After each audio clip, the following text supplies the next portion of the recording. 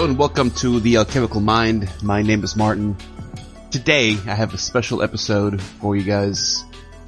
I had a chance to talk to Justin Otto from the Dharma Junkie a couple days ago. He's already put the episode out. We're doing kind of a swapcast thing, so this is the same audio as his episode. If you already listened to that episode, you can of course skip this one.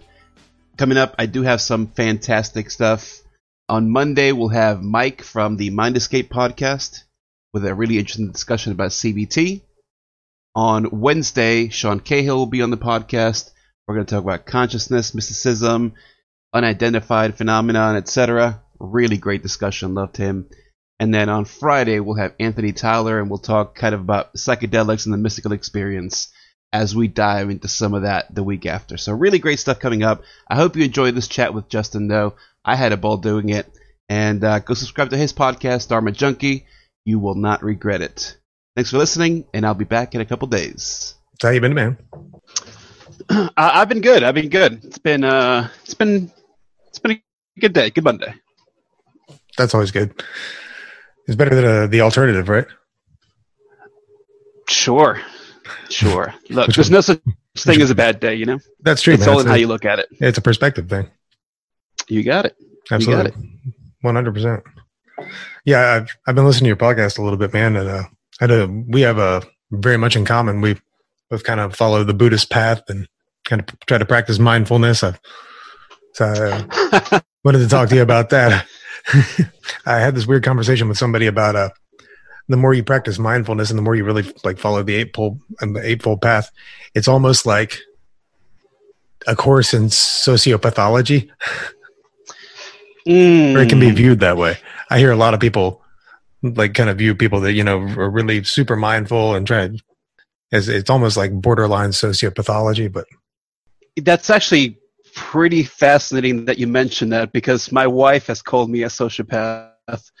Yeah, I don't know what it is. It's something about the state of mind, right? Because I think the majority of the time, people are used to they have an expectation of how people are going to react to certain things, right?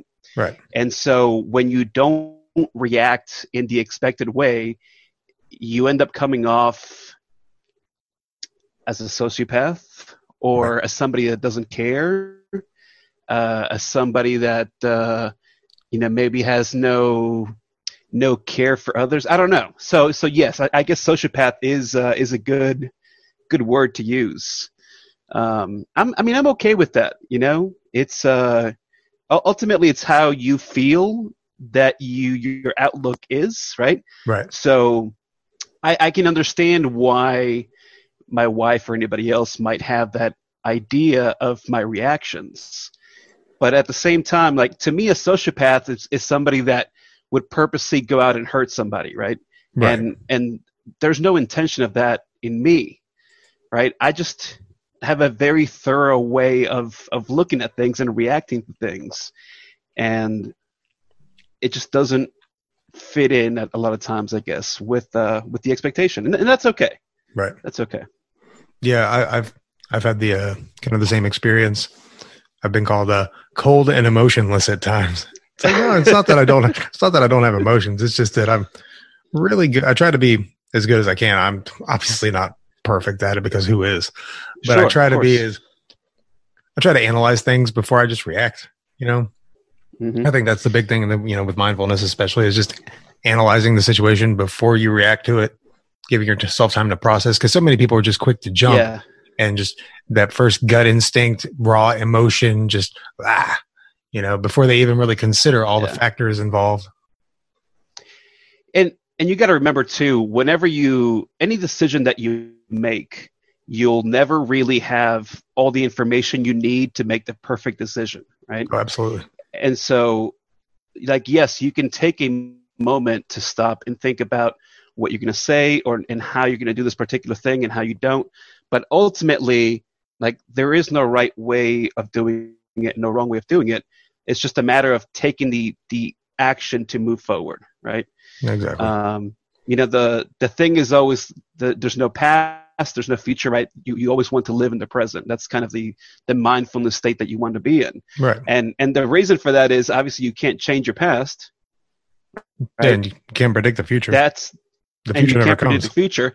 But both of those things ultimately stem simply from that action that you take in the present moment.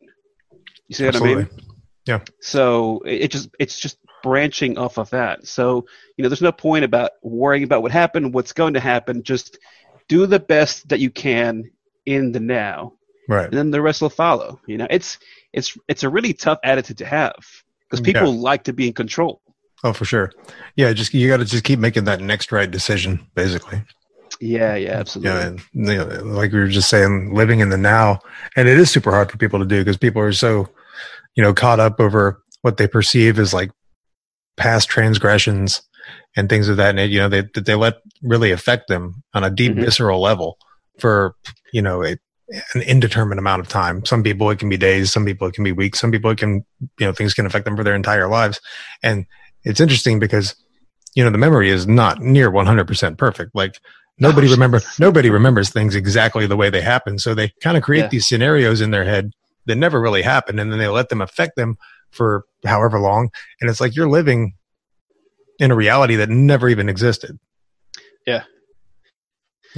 I was thinking about that today, actually, in terms of like a mystical psychedelic experience, because it seems like there's a lot of people that have similar experiences with certain substances. Right. But I almost feel like a lot of that has to do more with the fact that there's a previous expectation of outcome and not so much that the experience is exactly the same, if that makes any sense. Right. So, everyone always thinks like, oh, if I do DMT, I'm going to see machine elves. Well, do you know that? Because you haven't done it, so that might not be true. Right. What if you never heard about machine elves? Would you still see machine elves? Right. Exactly. So I think a lot of that is just a social conditioning in some way, and that's true of anything, man. Just even the topic we're just talking about, mindfulness, and people feeling some kind of guilt. Like why do you have that guilt? Right. I think a lot of that is just simply due to the fact that you're conditioned to believe in certain things in order for you to live a certain role within your society, right? Even just your family, right? Yeah. And that translates to all experiences. Yeah.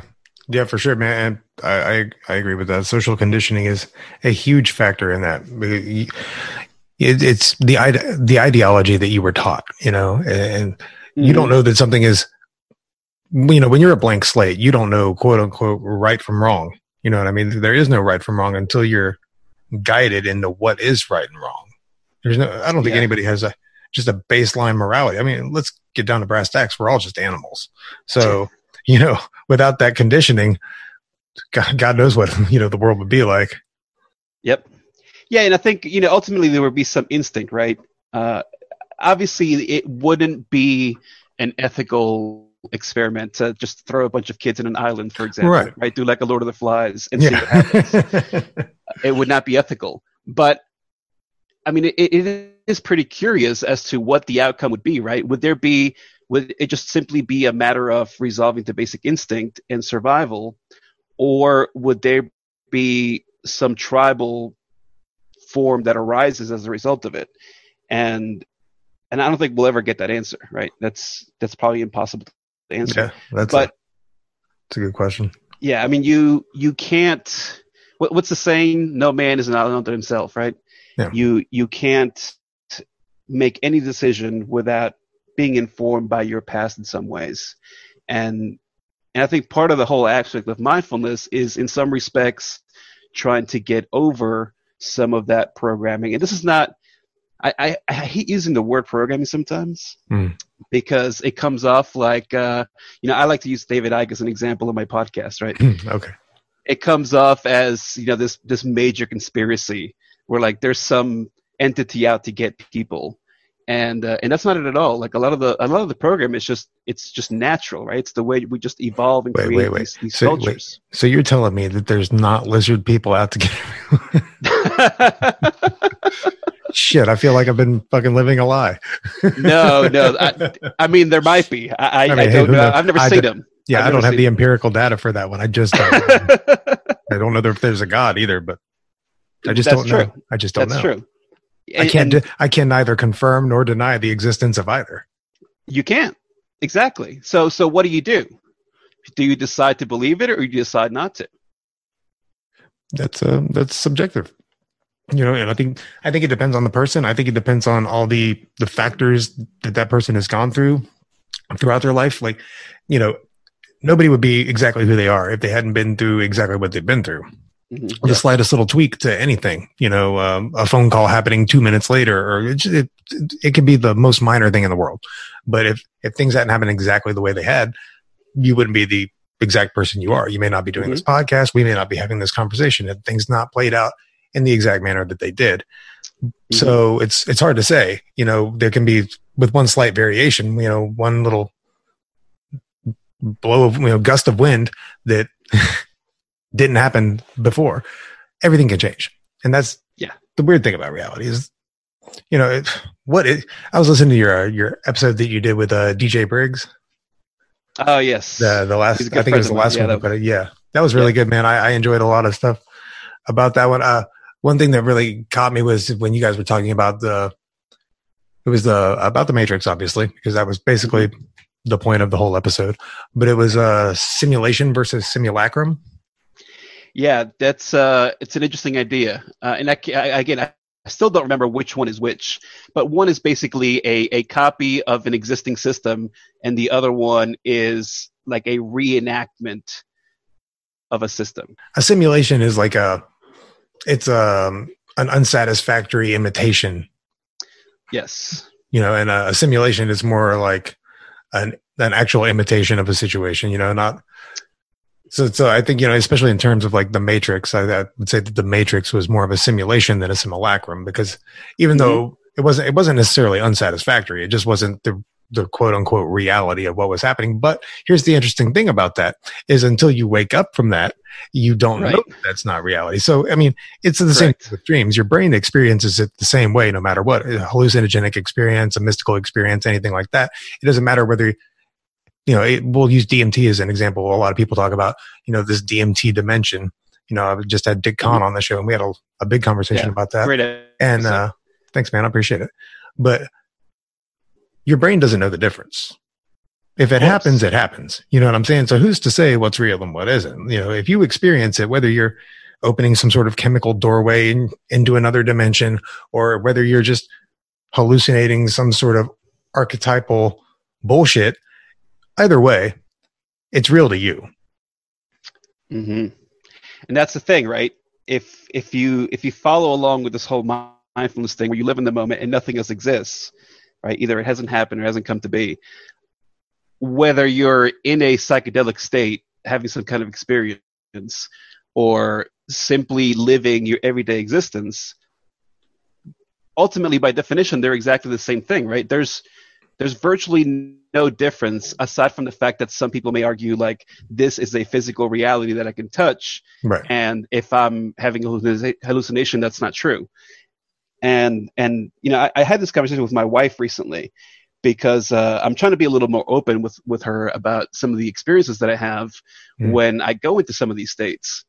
And again, not necessarily psychedelics, but I can get into some pretty deep states just purely meditation. Meditation, yoga, things like that. Yeah. And so I was talking to her, like, how do you know that you just had a dream? Right? Because when you're in the dream, that's your reality. It's only once you wake up from your dream that you realize that you were dreaming. And the same thing could be of this. Like, how do you know that right now you're not simply living in a dream?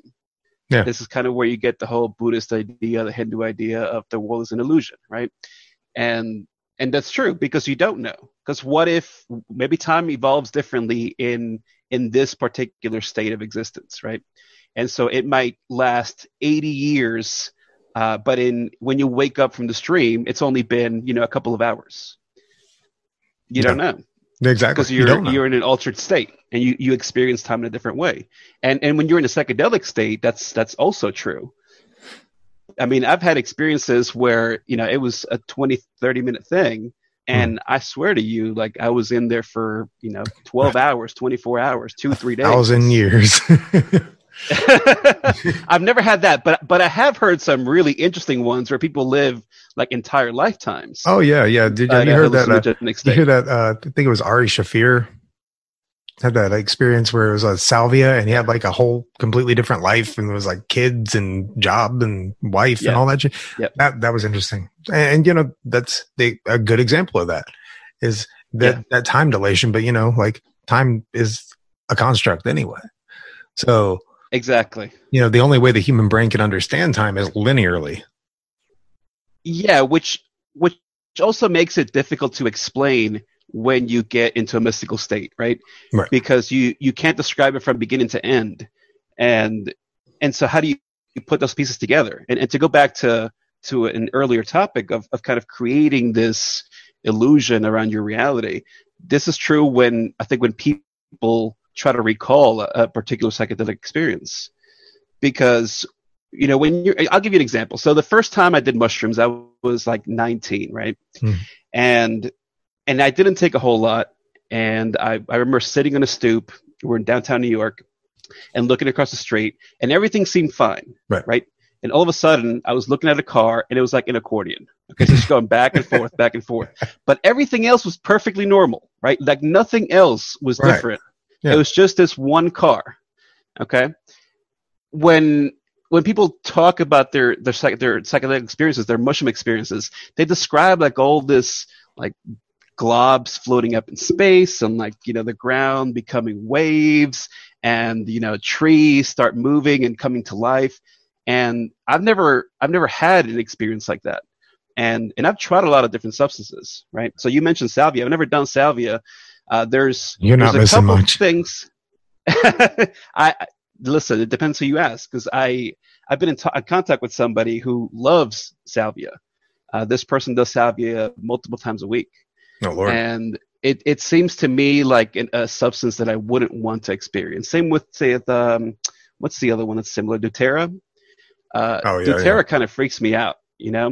It's one of those things where we're dissolving into this hallucination. It's just complete, right? Yeah. When you're in that situation, you feel like there is no outside reality.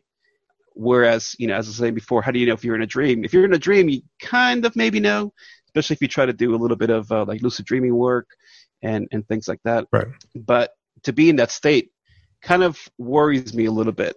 DMT, I would love to do DMT at least one time just to see, right? Just to see what the buzz is about. Well, let me tell you, if that state worries you, perhaps don't do DMT because if you want to completely dissolve your reality, that's the thing to do it with. So interesting enough, I talked about this experience that I've had, and I haven't told the full story at any point, but I'll get into a little bit here because I think it kind of goes with the subject. So the substance, oddly enough, is actually ketamine, which is not something that I generally hear anybody discussing about in terms of the potential for introspection. And I think the reason for that is ketamine is, it's a very scary experience, right? You can become completely disassociated from yourself. It's a disassociated, right? That's the category of chemical it is. And so you can completely lose a sense of self, which in many respects, when you try to explore your consciousness, I think it's something that you definitely want, right? You want to see what you're like without a sense of ego. At least I do, right? With the type of work that I want to do for myself is kind of how can I overcome all the things that I've been raised to be, and how can I turn those things around and make them new. And so I had this experience with ketamine, and it was a complete reality disillusion. And I've heard stories. The stories that the experience that I had sounded to me more like the experience most people have on a substance like doTERRA or DMT than anything that I've heard about from ketamine. And I don't know if some of that is the set and setting, which I guess is one of the most important things, right? But I I undergo like a 2-day ritual basically to prepare myself when I do one of these things. And I try to do these rituals like every 6 to 8 weeks because it really helps me with just a lot of things in general. And it's not always ketamine. In fact, a lot of times it's mushrooms because I have cubensis that grows in my backyard, actually in the woods behind my house. Lucky that. So right now I don't have any, so I can't. Right. But season's coming, so we'll see what happens. But this ketamine experience was it was so crazy, right? The first moment of it, I had a complete anxiety attack. Wow. Because I was laying in bed and all of a sudden I felt like my eyeballs just kind of pulled back from my head and just like I felt the sense of self just like in the back of my head instead of in the front of my face where I normally see it. Right. And I was like, what the hell's going on? And my body wasn't moving, but I could look around the room and I could look, through my bed. I could look behind me and my body's not moving. Right. And I'm telling you, that was the scariest experience that I've ever had until I realized, like, wait a second, I'm just having this psychedelic state. Like, it's fine, right? I don't need to be freaking out. And once I got over that is when I started going really, really deep. And the things that I saw, like, I'm telling you, I feel like I had to have been having some kind of lucid dream just simply because of the fact that experience I've never heard anybody have in a ketamine state until very recently. Right. So I was reading about John C. Lilly. I don't know if you're familiar with John C. Lilly. Very. He's a very fascinating guy. Oh yeah. Very fascinating guy. And oddly enough, the experience that I had is somewhat in relation to the whole concept of Echo and the SSEs, this like competing entities, competing cosmic entities, right? And I had that in my hallucination, and once I learned that, I was like, I have to know all about this guy because this is the only person I've ever found that had the experience that I had, right? And but it was scary, man. You have to be very careful a lot of times. Growing up, I smoke weed. I mean, everybody smokes weed, right? Right. And you try a few different things. Sometimes you get addicted, sometimes you don't. And for me, it was just always about having fun. And I feel now that I'm getting to be an old man, it's kind of like, I need to go back and try these things. Not so much as a medicine, because I don't generally like when people use the term of psychedelics as medicine. I get why it's used. I don't know, man. I'm a pretty big proponent of the term plant medicine because there are so many benefits to like natural psychedelics for, like they're doing the clinical trials, with so many things right now, psilocybin, MDMA, which people like to make the argument that, MDMA is not a naturally, occurring plant medicine. It's like, well, you can't really make MDMA without sassafras. So it kind of is. I mean, you can synthesize it without it, but you can synthesize anything without. You can make DMT without Mimosa hostilis, but yeah, I never liked the argument. When I was smoking weed a lot, in my high school and college days, I had that same thing. Where like I'll only do I'll smoke weed or I'll do mushrooms, but anything else beyond that, I don't want to touch it. Right. And now I there are substances that I would not touch, but to me there's no difference, right? Because if we're creating and we're part of nature, then by extension they're just natural substances, right? They don't just come out of the ether. You have to have some chemical somewhere to make them happen. That goes with anything. I mean, I love when people are like, "Oh, it's not natural." It's like, fucking everything's natural, man. It didn't come from nowhere. Like it has to have a source. Like we made it out of something, and it had to be a natural source. We didn't just pull it from the ether. Mm-hmm. Well, before there was DNA, could you say that like DNA is artificial? I mean, some people say that, right? Right. Like DNA is created by some entity or whatever. Who knows? But before, let's just assume these things just combined in nature by themselves, right? Before that was the case, does that mean that life is artificial because that it didn't exist beforehand? Exactly. I mean, that's kind of a silly argument to me. So, to me, everything's natural. Just it's a matter of whether you want to partake or not. And I think sometimes the argument of natural versus artificial is more of, it feels like it's okay for you to smoke a joint or maybe eat some mushrooms, but if you get it hold of like a methamphetamine or something like that, not so much. Right. The outcome is a little bit different when you start thinking of these artificial combinations of chemicals. Well, I've got a kind of an interesting perspective on it, because I was like a drug addict for like 6 years. I was addicted to heroin, and I was doing whatever I could get my hands on at the time. I was in a pretty bad place in my life, and just things kind of spiraled and got out of control, and I kind of let my feelings get, anyway, the point is I kind of got out of hand for a little bit, and I didn't really have a good grip on things for a little while. So I was into everything at one point, but going through recovery and being clean now, it really kind of made me look at it like, you have to look at everything from a purely scientific standpoint. Like, I don't think there's any bad drugs. I think if it's beneficial to you without causing you harm, then go for it. But I think once you start delving into some of those substances which are more addictive, like methamphetamine or heroin, and they can have a negative impact on your life, then you should probably stay away from those things. So you have to look at it in the sense of, okay, if I do this, and this doesn't just limit itself to drugs, this is anything in life. I try to weigh everything from that purely scientific standpoint of, will this benefit me, or will it cause me or others harm?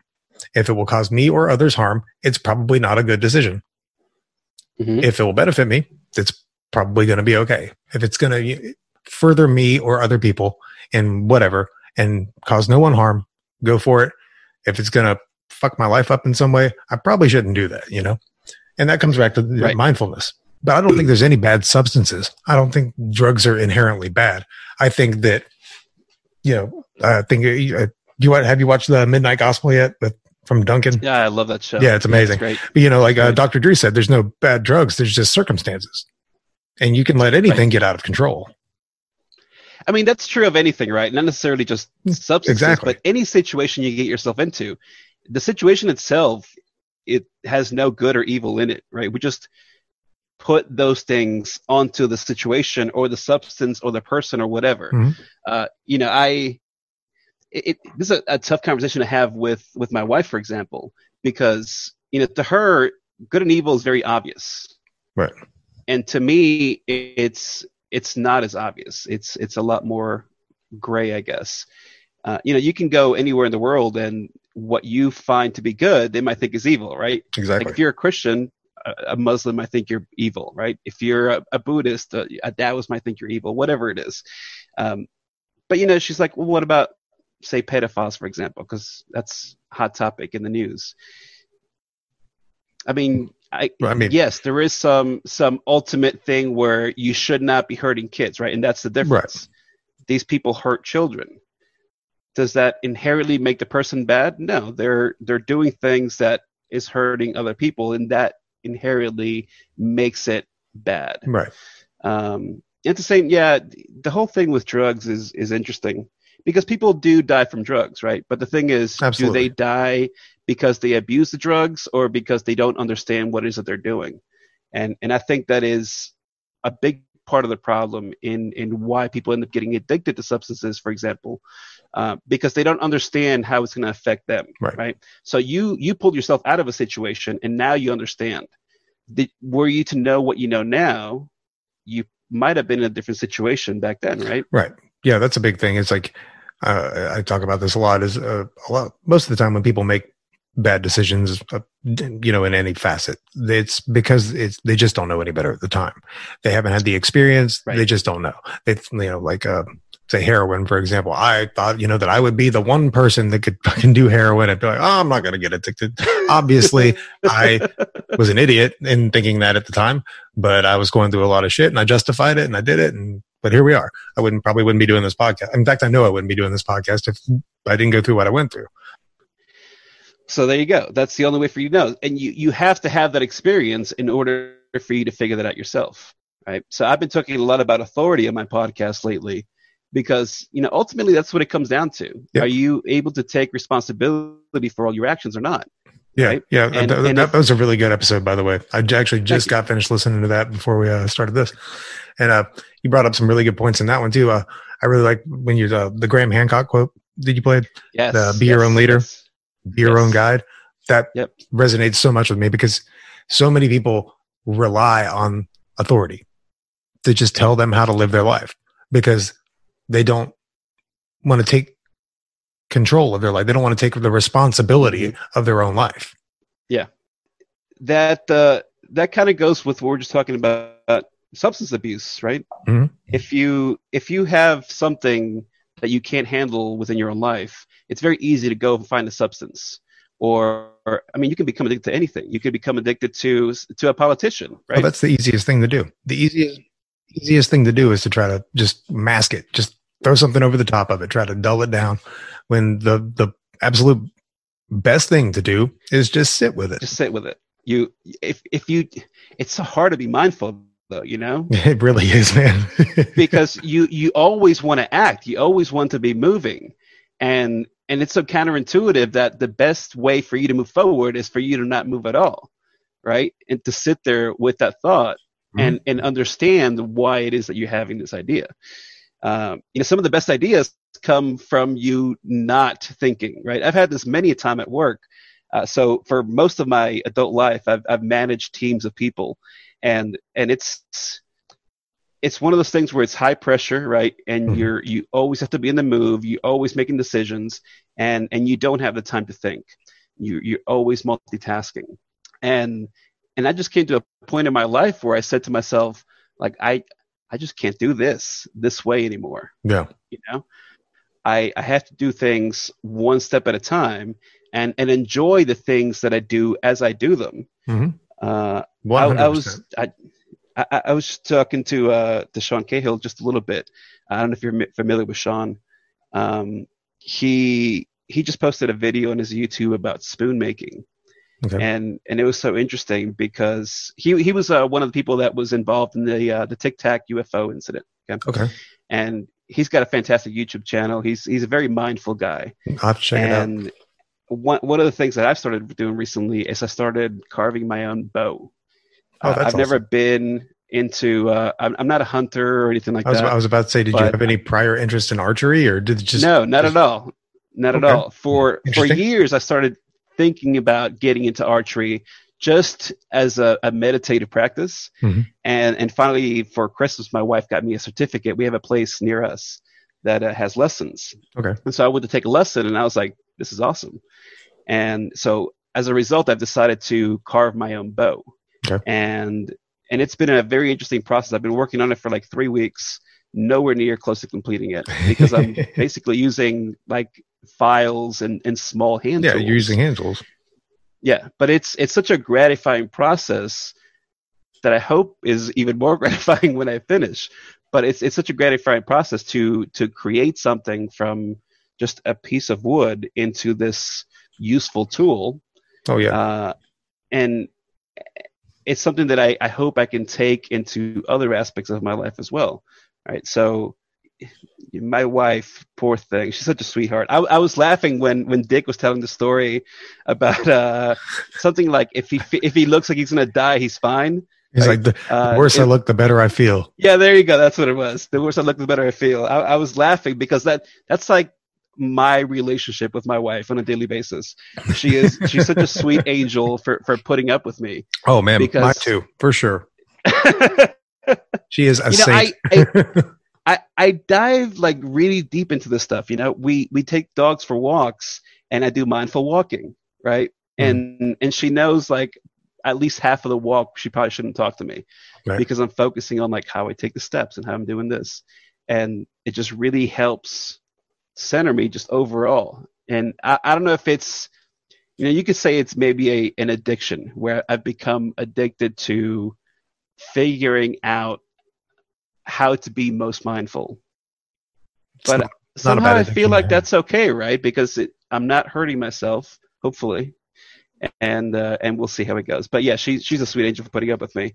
I it's so tough trying to share some experiences with her, right? Hmm. It's like I was telling DJ on that last episode.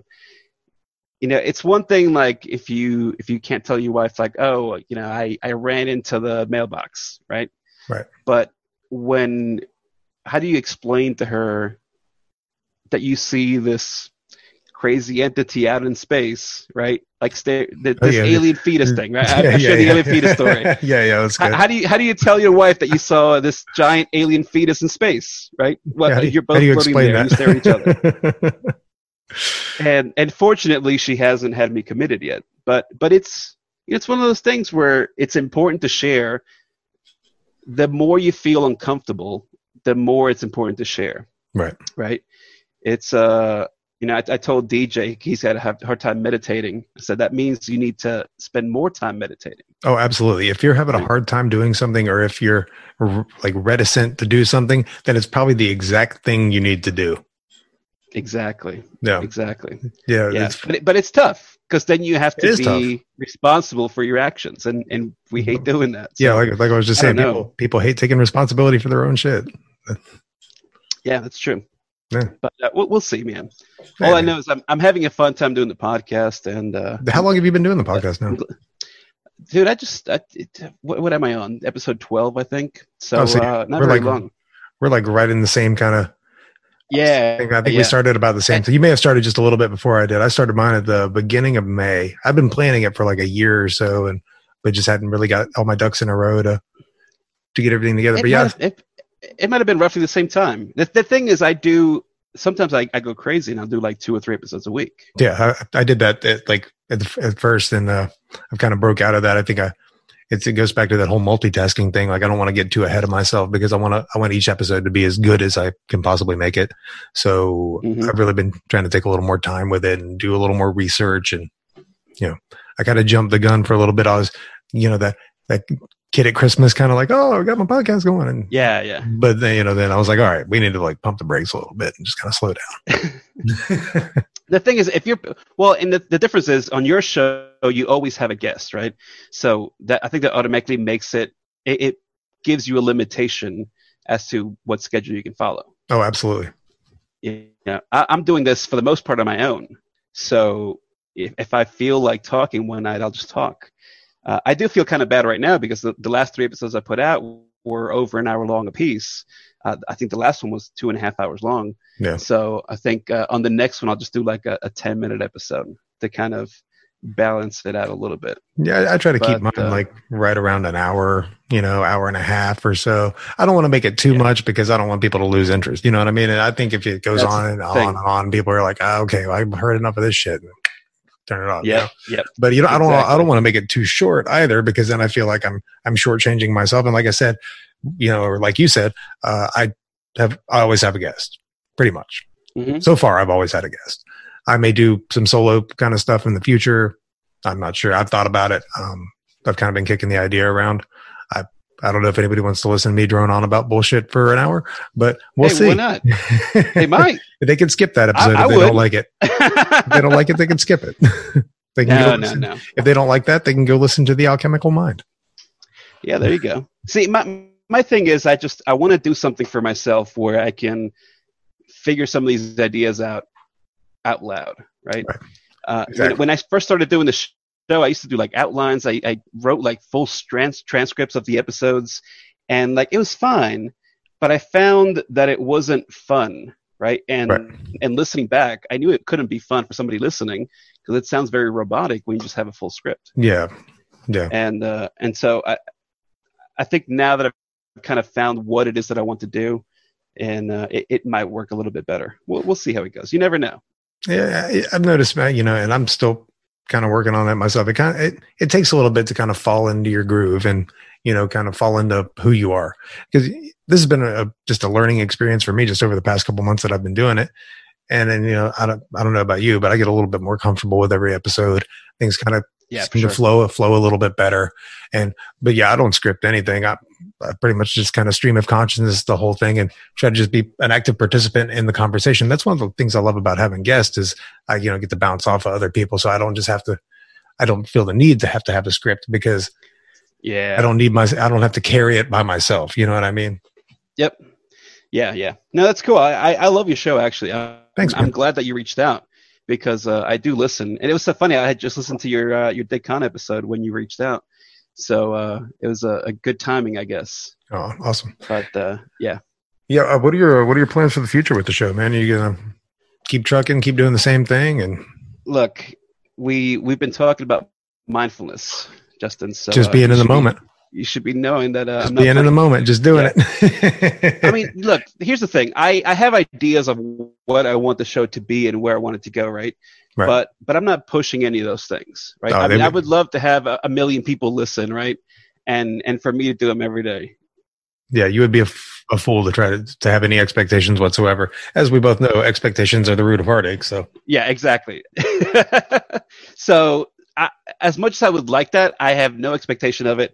I don't even plan what the next show is going to be, right? So I constantly have ideas, and if I have something that pops into my head, I'll write it down. But I don't know what I'm going to talk about on the particular episode until I sit down and talk about it. Right on. Yeah, me neither. My mind just works better that way. Yeah, exactly. That's why I said just kind of stream of consciousness and just kind of let my mind go where it goes. Yeah. And, I do plan on having guests. I'm going to have a couple guests coming up soon. And, we'll see how it goes. I just want to see what people find interesting and talk about what I find interesting. Right. Because I think ultimately that kind of is what gets people to listen, right? It's not, I mean, yes, production value is nice, and having named guests is great too. Yeah. But ultimately, it's about having a passion for what it is that you're discussing, and I love what I talk about. You know, same here. The fact that I could talk about 3 hours on taking back your authority is just crazy to me, because I was like, how do I do this, right? And it's not until I sit down and do it that I know exactly how I'm going to do it. The answer is to just do it. Dude, just let the universe work for you, Instead of trying to go up the river, you just sit back on your float and float downstream and see what the river takes you. I think that's the most important lesson. So, it's been fun, man. It's been fun. Yeah. That's one thing I love about doing the podcast too. Is just I can talk about whatever the hell I want to talk about. That's why I reach out to like the people I want to reach out to, like Dick. Dick's great. I thought he was I've been following him on Twitter for a long time, and I had to get him on the show. I was like, he's going to be an amazing guest. And he was fucking hilarious, honestly. Yeah, Dick's great. Super cool guy. I'll send you a few people you should talk to as well. Excellent. What I find cool too is, your show, you basically focus on, I would say you focus on the psychedelic realm. For the most part. It has for the past few episodes, it's kind of been psychedelic related. It's really more just about like the initial idea was it being about recovery and life and they are using psychedelics in addiction recovery. So that's kind of where that plays in. And I've always been a huge fan of psychedelics. They've always benefited me in the past, not for any like fun times. That was when I was younger, sure. But as I've gotten older, it's been more for like the actual benefits of it, not to go have a good time on the weekend. Yeah. You know what I mean? That's because trust me, the doses that I was taking for a while were not fun time on the weekend doses. You know what I'm saying? No, trust me. I know exactly what you mean, man. It was such a weird experience. One time I can't remember what it was. I think it was mushrooms actually. And for some reason I was like, I'm going to watch, I don't know if you've ever seen the movie, The Phoenix Tapes. No. It's like a found footage retelling of the Phoenix UFO incident from I think the mid or late 90s. Okay. And I started watching this movie. All of a sudden, I'm in the zone, and I'm telling you, man, I watched this movie 4 times in an hour and a half. Okay, because I would get to a scene, I'm like, I've seen this 3 times already, right? And I could tell like the next scene. Anyways, that besides the point. No, I wanted to mention I love your show, and what I find interesting is the amount of people that are becoming so open to discussing this kind of thing, these kind of topics, right? For the in the 60s and 70s, well, I guess stop in the 60s, everyone talked about it. Everyone was doing something, right? LSD for the most part, and then all that stuff got cut off, and it just kind of went underground for a while, and the resurgence of interest in using some of these chemicals and substances to improve mental states of all sorts, PTSD and depression, curing addiction, all kinds of things, is really interesting that it's coming back to the forefront. And I hope that it can continue. and not just be limited to particular cities or states, Right. but become a federal thing. Yeah, I think that by opening up the dialogue about it and like openly talking about it, it kind of helps to normalize it. You know what I mean? Like just like happened with marijuana. It was illegal. It's still federally illegal, obviously, but Sure. it was blanket illegal pretty much everywhere in the United States and abroad for however many years. We're not going to get into semantics on that because I don't feel like doing the math, but it was illegal. And then, but it slowly worked its way back into the culture. And then it became normalized. It's in movies and then people talk about it and they're kind of open about it. And they're like, and it's not a big deal because it's been normalized. Like the worst drug you can do is alcohol and it's fucking everywhere, So. Yeah. Matter of fact, I tweeted, I tagged you in it today because I saw the chart that you were talking about on the last episode. The nut harm index? Yes, the harm index. I mean, obviously it shouldn't surprise anybody that a lot of the most harmful things are legal substances because ultimately a lot of it is about money, right? And up until now, there's been no money in mushrooms, for example. Right. Obviously, that'll change as it starts becoming legalized. But, going back to this topic of regaining your authority and all that, I think the problem is a lot of times you have this stigma of if you do drugs, you're just a bad person, or there's something inherently wrong with you, and that's why you're doing drugs. Well, and if we treat people not as criminals just by wanting to experiment on themselves or find a way to improve themselves, I think ultimately a lot of these problems kind of end up going away, right? Right. Think about I don't think it's the methadone, it's the Ibogaine clinics, I think, in Canada, where they just kind of like give people a safe place to do drugs. Those people don't end up killing themselves or get hurt out on the street or whatever because they have a safe place to do them. Right.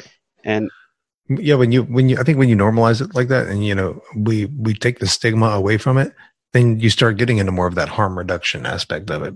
It's like when you give people a safe place to do whatever they're doing, you do take away a lot of the risk. But it goes back to sociological conditioning. That's people are, it's ingrained. I'm sure you're 38, 39? 38. Yep. Yeah, me too. I'm about to turn 39 in like 2 weeks. So, but I'm sure when you were growing up, you had DARE in your class and they came in and they were like, oh, this will make your feet fall off and your eyes cross and your hair fall out and you don't want to ever do it. And then you grow up and you actually get a little experience with these substances. You're like, they were full of shit. They're just feeding me a bunch of bullshit. Look, I remember our fourth grade play was called the Smoke Free Class of 2000. Oh, lovely. Okay. And it was all about not smoking weed and not smoking cigarettes. That worked out very well for me. I've cut out my smoking a lot, but I mean, I instantly quit drinking when I had this like crazy experience. It was just like, I don't want to drink anymore. I'm done. Yeah. And I haven't drank in over a year now and still working the smoking. That's more of man, me too. I've a mindful habit kind of thing. I'm 3 days without a cigarette right now, but that's good. I've been on the vape. My girlfriend hates it. She doesn't smoke, and she's like, I fucking hate when you smoke. I'm like, I know. I don't like it either. It's killing me slowly, and it smells like shit. Let's be honest. Once you stop smoking and you get around somebody that's been smoking, you're like, God damn, I can't believe, is that how I smell? Yep. I've been trying to create some kind of habit where I can just replace that with this new habit. But at the same time, I don't want to do it that way. You know what I mean? Right. I feel like when I know that this is wrong, this is exactly at the point where I'm just going to quit doing it. Until then, I'll do my best. Right. See what really helped me, like, because I quit last year for like a few months and then had a really shitty day at work and let it get to me and bummed a cigarette off of somebody and started right back up. But the way I did it then is, I just did a lot of reading on it and the craving, pretty much with anything, except for like probably heroin or something like that, something that you're like viscerally addicted, but the craving only lasts like 20 seconds. Right. So if you can find something to preoccupy your mind for those 20 seconds, what you were talking about, you don't want to find something to replace it with, but I would every time I thought about wanting to smoke a cigarette, I would just like do like 50 push-ups, or I would go for a walk, or I would do something that was healthy something completely opposite spectrum that was Yeah. as bad as cigarettes are for you. I would do something that would be good for me. So I would, like I said, go for a walk, or I would do push-ups, or I would do something, whatever it was, just to take up that time, that 20-second period. And by the time that, I got done doing whatever I was doing, going for a walk or push-ups or whatever it was, I wasn't thinking about smoking anymore. And that worked for me for a while until I was not mindful one day and lit up a cigarette. Continue to smoke for about another year after that. So. Look, I think every smoker has that, right? Where you go through periods where you don't smoke and then you get back. Something happens and you get back, right? That's your fallback. Yep. And what I found works for me pretty well lately. And again, it's not 100% because nobody can be 100% mindful 100% of the time. But just having a rubber band on my wrist has worked out pretty well. Mm-hmm. Where if I feel like I need to have a cigarette, I'll slap the rubber band on my wrist. Okay. And it's just uncomfortable enough where I'm like, okay, yeah, I remember this is not something I want to do. It's like a Pavlovian response. Like, yeah, no, exactly. And I mean, you said it earlier, right? Ultimately, we are animals and we do have certain instincts. And there are ways to break those things. It's just and behavioral Pavlovian patterns. is one of them. Yeah. You change the behavior patterns.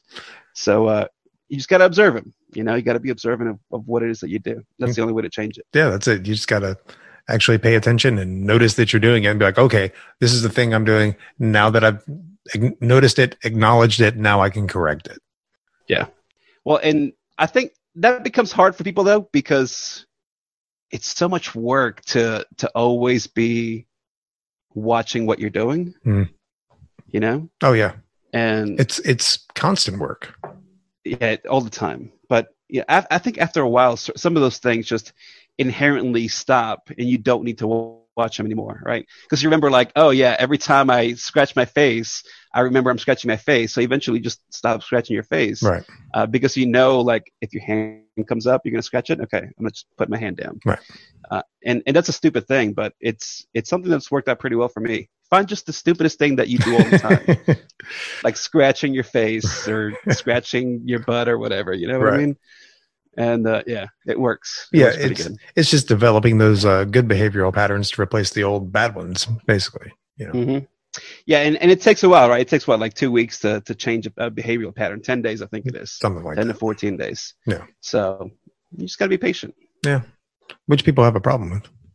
I know I still get very impatient about things when I know I shouldn't, but I catch myself. I'm a lot better at catching myself on it these days. For instance, my phone is a complete piece of shit and just barely works and functions. And like, I have to sit there and wait. But like somebody at work, I was out back a few weeks ago smoking a cigarette, obviously. And I was like bitching about my phone and they're like, why don't you just get a new one? I was like, it teaches me patience. I don't even have my phone in here. My phone is from 2013. Yeah. The battery lasts like 3 hours now. Nice. but I refuse to get a new phone for the same exact reason. I know that if I get a brand new phone, I'm going to want to play with all the new goodies. Right? Oh yeah. I'm going to fall right into that. I'm going to be you're going to fall right super addicted because it's so easy. Yeah. So I just don't even bother. I don't bother. I don't have any social apps on my phone. Because I know if I put them on there, I'll be like, hey, let's see what Twitter has to say, or let me see whatever. Right. But you just gotta mind your habits, man. That's it, man. For sure. Just gotta mind your habits. It's not a religious thing, you know what I mean? It's a life thing. Yeah, that's what I tell people all the time. They're like, what religion are you? I'm like, I don't really follow a religion. I mean, I'm kind of Buddhist, but I don't view that as a religion because you're not worshiping a deity of sorts.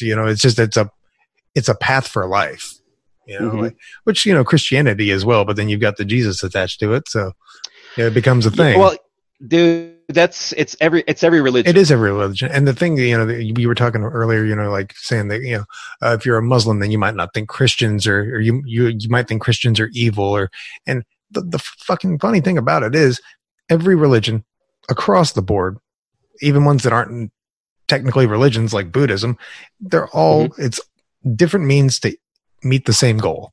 Everybody's looking for heaven, Valhalla, enlightenment. It's all the same thing. All the same. But, like you said on the episode with JB or JD, it was the kingdom of heaven lies within. you know? Mm-hmm. So like you can, if you want to put it in Christian terms, like if you want to live in heaven, you can choose to live in heaven because heaven is here on earth. Right. Or you can choose to live in hell. I've done both. I choose heaven now because hell sucked. I did it. Yeah, man. I didn't like it, and I opted out. So one thing that I haven't touched on, but it goes exactly with that. I don't have any problem with anybody's religious views, right? Right. But to me, the most important part of any religion is that like core mystical nugget in the middle, right? Mm-hmm. The little nugget that's been hidden by any other authority figure, right? A priest or an imam or the Dalai Lama, whoever, right? And when you find that little nugget, you do realize that a lot of these things are saying exactly the same thing, just in different terms. And what I find really curious is when you get into some of the mystical aspects, some of the mystical schools, especially modern ones like Theosophical Society, for example, you start seeing the same cores, even though they consider themselves mystical schools, start becoming this institutionalized religion, right? And they lose it, right? Because the meaning is veiled in a metaphor, and people lose the fact that it's simply a metaphor. Yeah. Right. And so when they say like The Secret, I've used The Secret before on the podcast. Magic is real, right? Right. You can manifest your reality. Like, yes, that is 100% true. But it doesn't mean that there's some like magical substance permeating the atmosphere that you can hold in your hand and create like a little golem of reality, right? Like that's not what it means. Right. It's just the state of mind that you have. Yeah. And I don't consider myself a Buddhist either, but like you, I think I relate a lot to Buddhist ideas because I think at its core, it's the most non-religious. Absolutely. Right. And in some ways, the knowledge that's held there is very useful in an everyday life, where you don't need to worry about, will I get to heaven or will I go to hell or whatever you believe in. Right. And to me, that's more important, right? Yeah. I can't control what's going to happen when I die, but I can control what's happening to me right now. Exactly. And to me, it guides me in that direction. So. Absolutely. Yeah. Another funny thing about religion is basically the guidelines for every religion is essentially just don't be a shithead. Whether it's Christianity, Muslim, Buddhism, Dudism, the Pastafarians. Yeah, whatever you want to pick. It's just Satanism. Just don't be a shithead. Don't do anything to intentionally harm others. Yep, and the golden rule. There you right? go. That's it. Now, see, when you get in the areas of like Christianity and Islam, it's like, well, don't harm others, but and then there's that but attached to it because you gotta hype your own brand, man. And that's the big thing. And that's the one thing I love about Buddhism is it's like, look, everybody's a shithead. You just got to try to navigate your way through it. Yes, you do need to be careful. I think usually it comes off more in Buddhist sects. Yeah. But even in like Tibetan Buddhism or Zachen or Dogchen or any of the other ones, you do have this kind of thing where our brand of Buddhism is just a little bit better than the one across the river, right? I think that's just human nature. Yes, absolutely. But like I said, people want to stay in power. When you get a little bit of power, you want to continue having that power. Well, it's just like anything else, like nationalism or anything with, everybody wants to be number one. Like we're the best. Like, well, have you ever tried anything else? Do you really know? Have you ever been anywhere else? Have you dabbled in other religions? Do you know if you're the best? There is, and the thing is, there is no best because everybody's seeking the same thing. Mm-hmm. Yeah. Yep.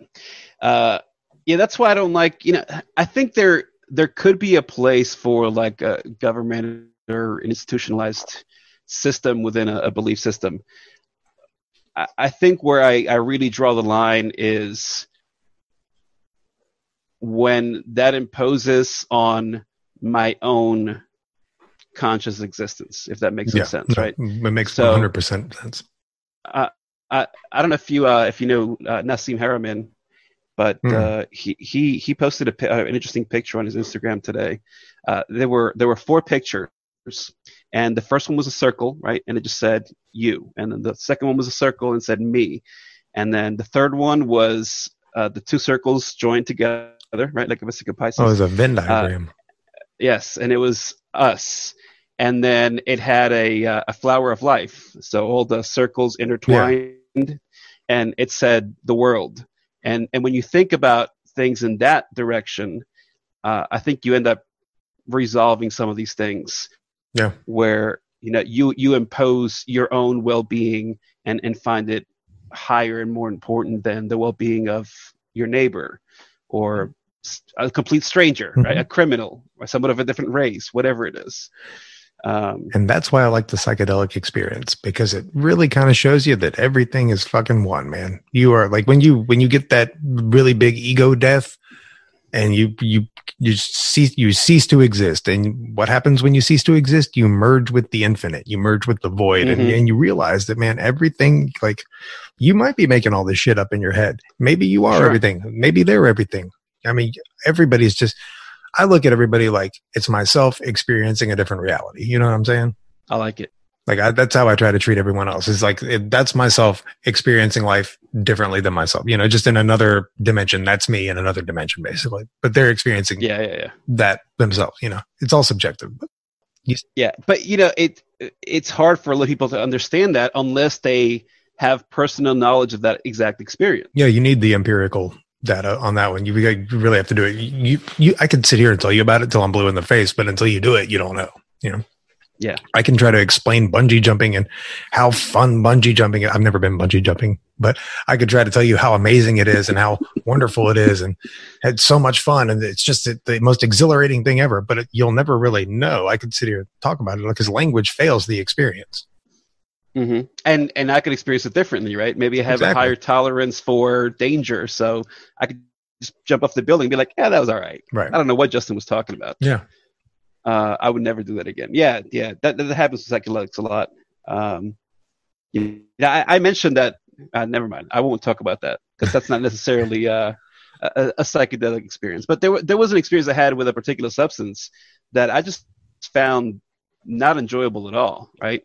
And I didn't have the effect that was expected, and as a result, I just never touched it again. Yeah. Right. Going into a psychedelic state is very interesting. Yeah, and I don't know if you had a chance to listen to the last episode I did with Greg Lake. He just wrote that. Yep. Yeah. Okay. We were talking about like the difference between a mild dose and a full on psychedelic, because and Terrence McKenna talked about this. He's like, until you do like 5 dried grams, which is that 25 to 30 milligram psilocybin dose, until you do that, you can take these. I think this is pretty much an exact quote. He said, people take little pissant doses and think that they're initiated, but you're not even in the atrium. You're in the driveway, you have to really dig deep. Yeah. Oh God, what's his name? Hamilton Morris. Hamilton Morris. Yes. When he was on Joe Rogan, he gave a similar example. Something about, when people microdose, they'll do like, a gram or 2 grams or whatever of mushrooms. And they're like, well, I don't feel any different. It's not going to rewire your brain. Yeah, of course. You're doing a microdose, number one, and it's not an instant thing, right? It's a situation where you have to continue to do it over a specific period of time. Right. If you want to have the experience where you're like, well, fuck, like this is it, right? Yeah, like I get it now. Doing that little microdose is not going to do anything. No, you've got to get in there. You've got to do the work. you got to do the work, man. And the thing is, it's so hard to do the work. And we touched on that on that episode with Greg too, is like the act of doing it alone, just taking that leap and doing that big macro dose. It can be therapeutic in itself because you're overcoming that that huge fear that you have of doing it, because a lot of people are, they'll take 2 or 3 grams of mushrooms or something, and they're like, oh man, that was crazy. And I'm like, well, okay, now do 5. Right. And the thing is, if you do a heroic dose, it's not going to kill you. No, not at all. You might feel like you're dying. Oh, you're gonna die in some way. The old you's for sure gonna die. But the chemical itself will have no effect on you that will cause you to die.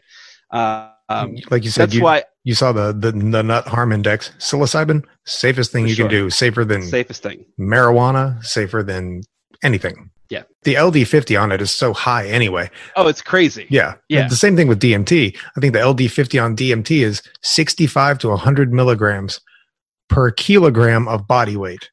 Mm-hmm. And a breakthrough dose is 35 to 50 milligrams. So like, good fucking luck, man.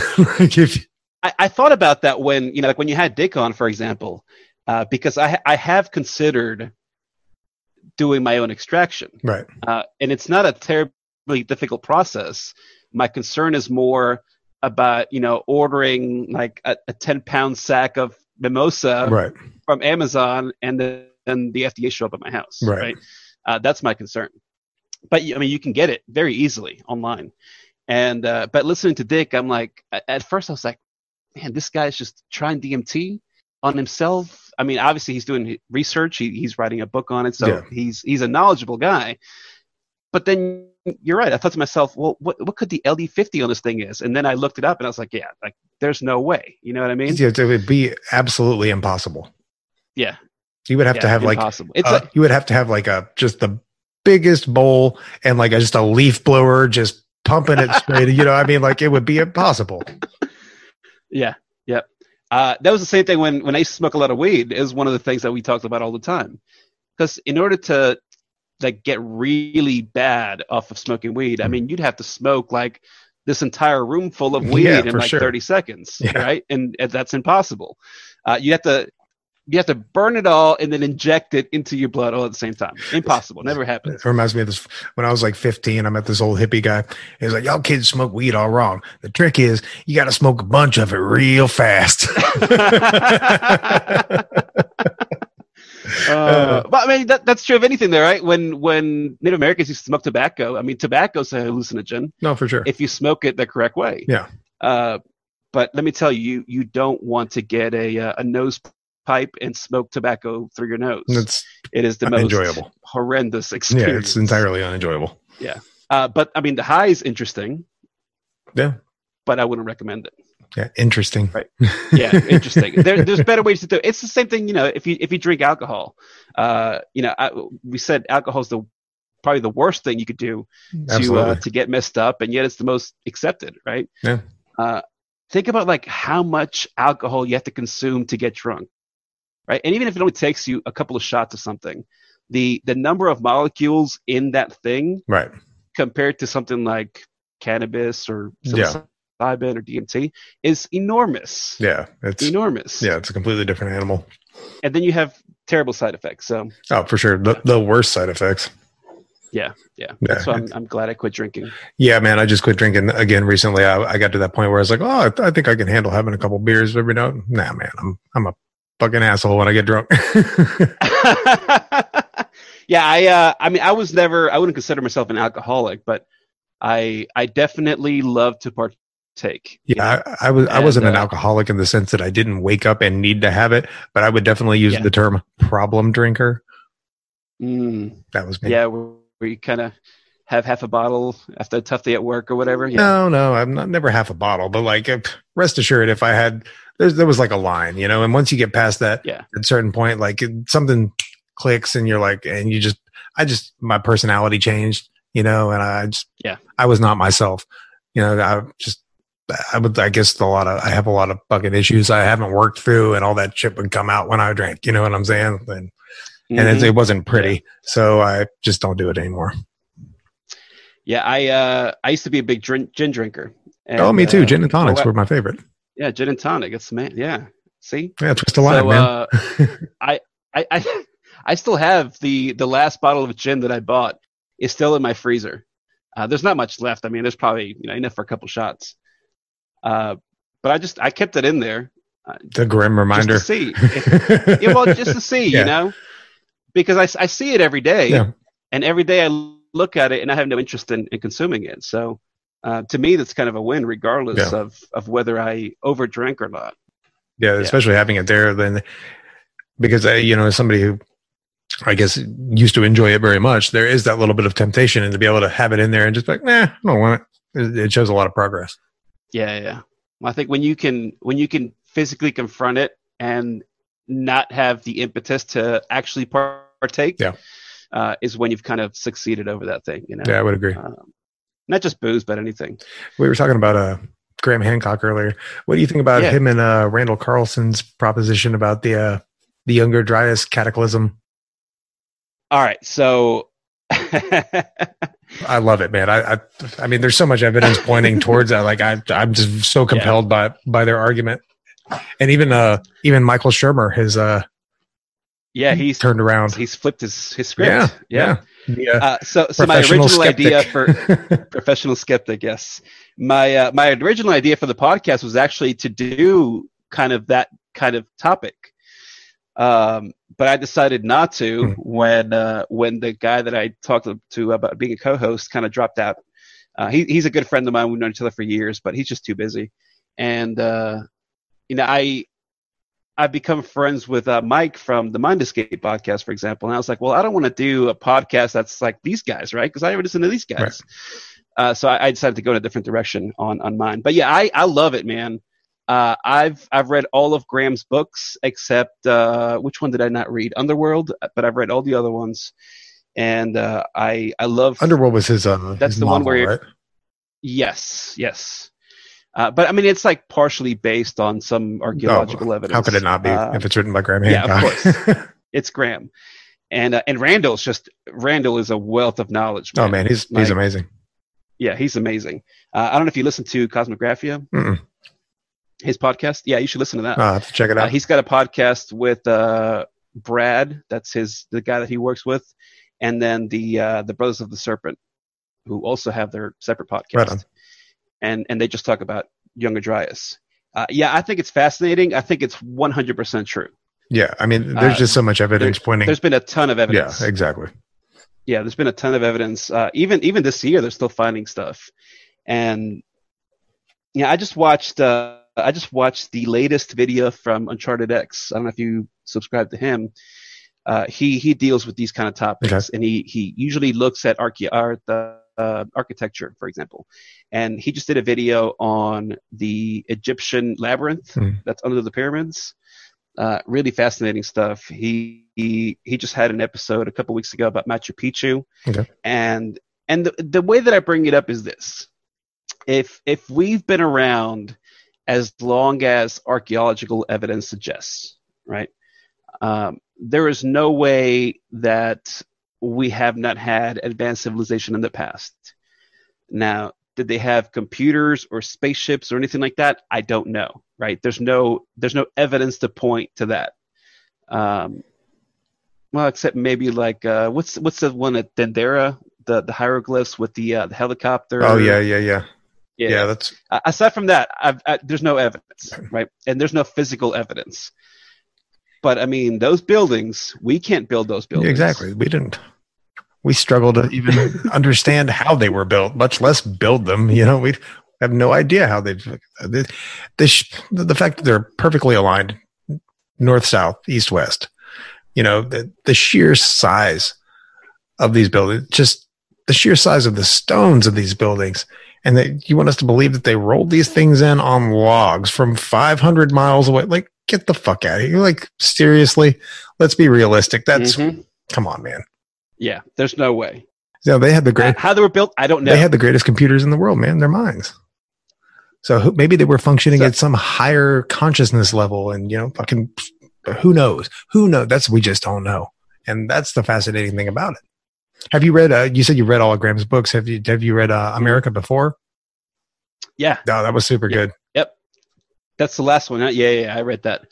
Yeah, it's the Americas are interesting, man. I think the problem is there's been like 400 feet of sea level rise since the Younger Dryas.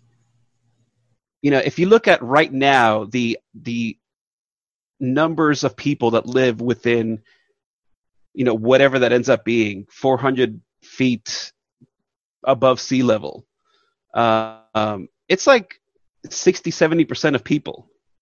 You know what I mean? Most people live on a seaboard of some sort. Oh, absolutely. So if the seas rise 400 feet, I mean, the where I'm at in South Carolina, the beach would be right outside my house. Yeah. Okay. And it would take me right now 4 hours to drive to the beach. So the amount of sites that are hidden under those waves for sure. is just enormous. Yeah, I'm on the Gulf Coast of Florida, man. So.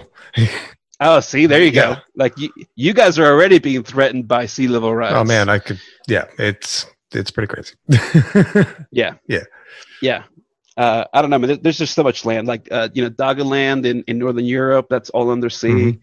The stuff in the Azores, that's all underwater, aside from a couple islands. Southeast Asia, in the Young and Dryas, all that was above sea level. Now it's just islands. Yep. So, yes, I think it's all true. Yeah, me too. And I do wonder if people like Homo sapiens built it, right? That's the thing I don't know. Right. That's the big question. Was there question. An advanced civilization that was wiped out? I think that is the burning question. And the thing is it Homo sapiens, right? Because maybe it's Denisovans or Neanderthals or something else we don't know about. Yeah, we just don't know. Don't know. Yeah, I love that stuff, man. Yeah, me too, man. Yeah. Oh, well, shit, man. It's been super cool talking to you. We'll have to do this again sometime, man. Keep in touch with me. Man. And, anytime. Do you got anything cool coming up, or anything you want to plug, or? Well, by the time this comes out, I'll be doing. It's going to be so weird. I'm doing the most uncomfortable meditation. I'm going to be doing a 1 minute of silence on the podcast. Oh, and awesome. I've already tested it out with somebody, and they hated it. So I can't wait for everybody to hate it. Oh man, that sounds amazing. I was before this whole pandemic thing kicked off, I had made reservations. I was going to do a Vipassana retreat, a 10-day silent retreat. And obviously that fell through because everything going on. Mm-hmm. But I'm going to try to do that as soon as possible. I'm very much looking forward to that. I'm just want to see how long I'll last. I'm going to try to do the whole 10 days, obviously, but who knows? A lot of people cave pretty quick. That's what I hear. I talked to my wife about me doing one of those, and I think now that I'm in between careers, it might be the perfect time for me to do it. Yeah, we'll see. Why not? Yeah, like I said, you just got to show up and participate, man. There you go, man. There you go. Cool, man. Well, hey, man, let's do it again. Yeah, absolutely. Anytime.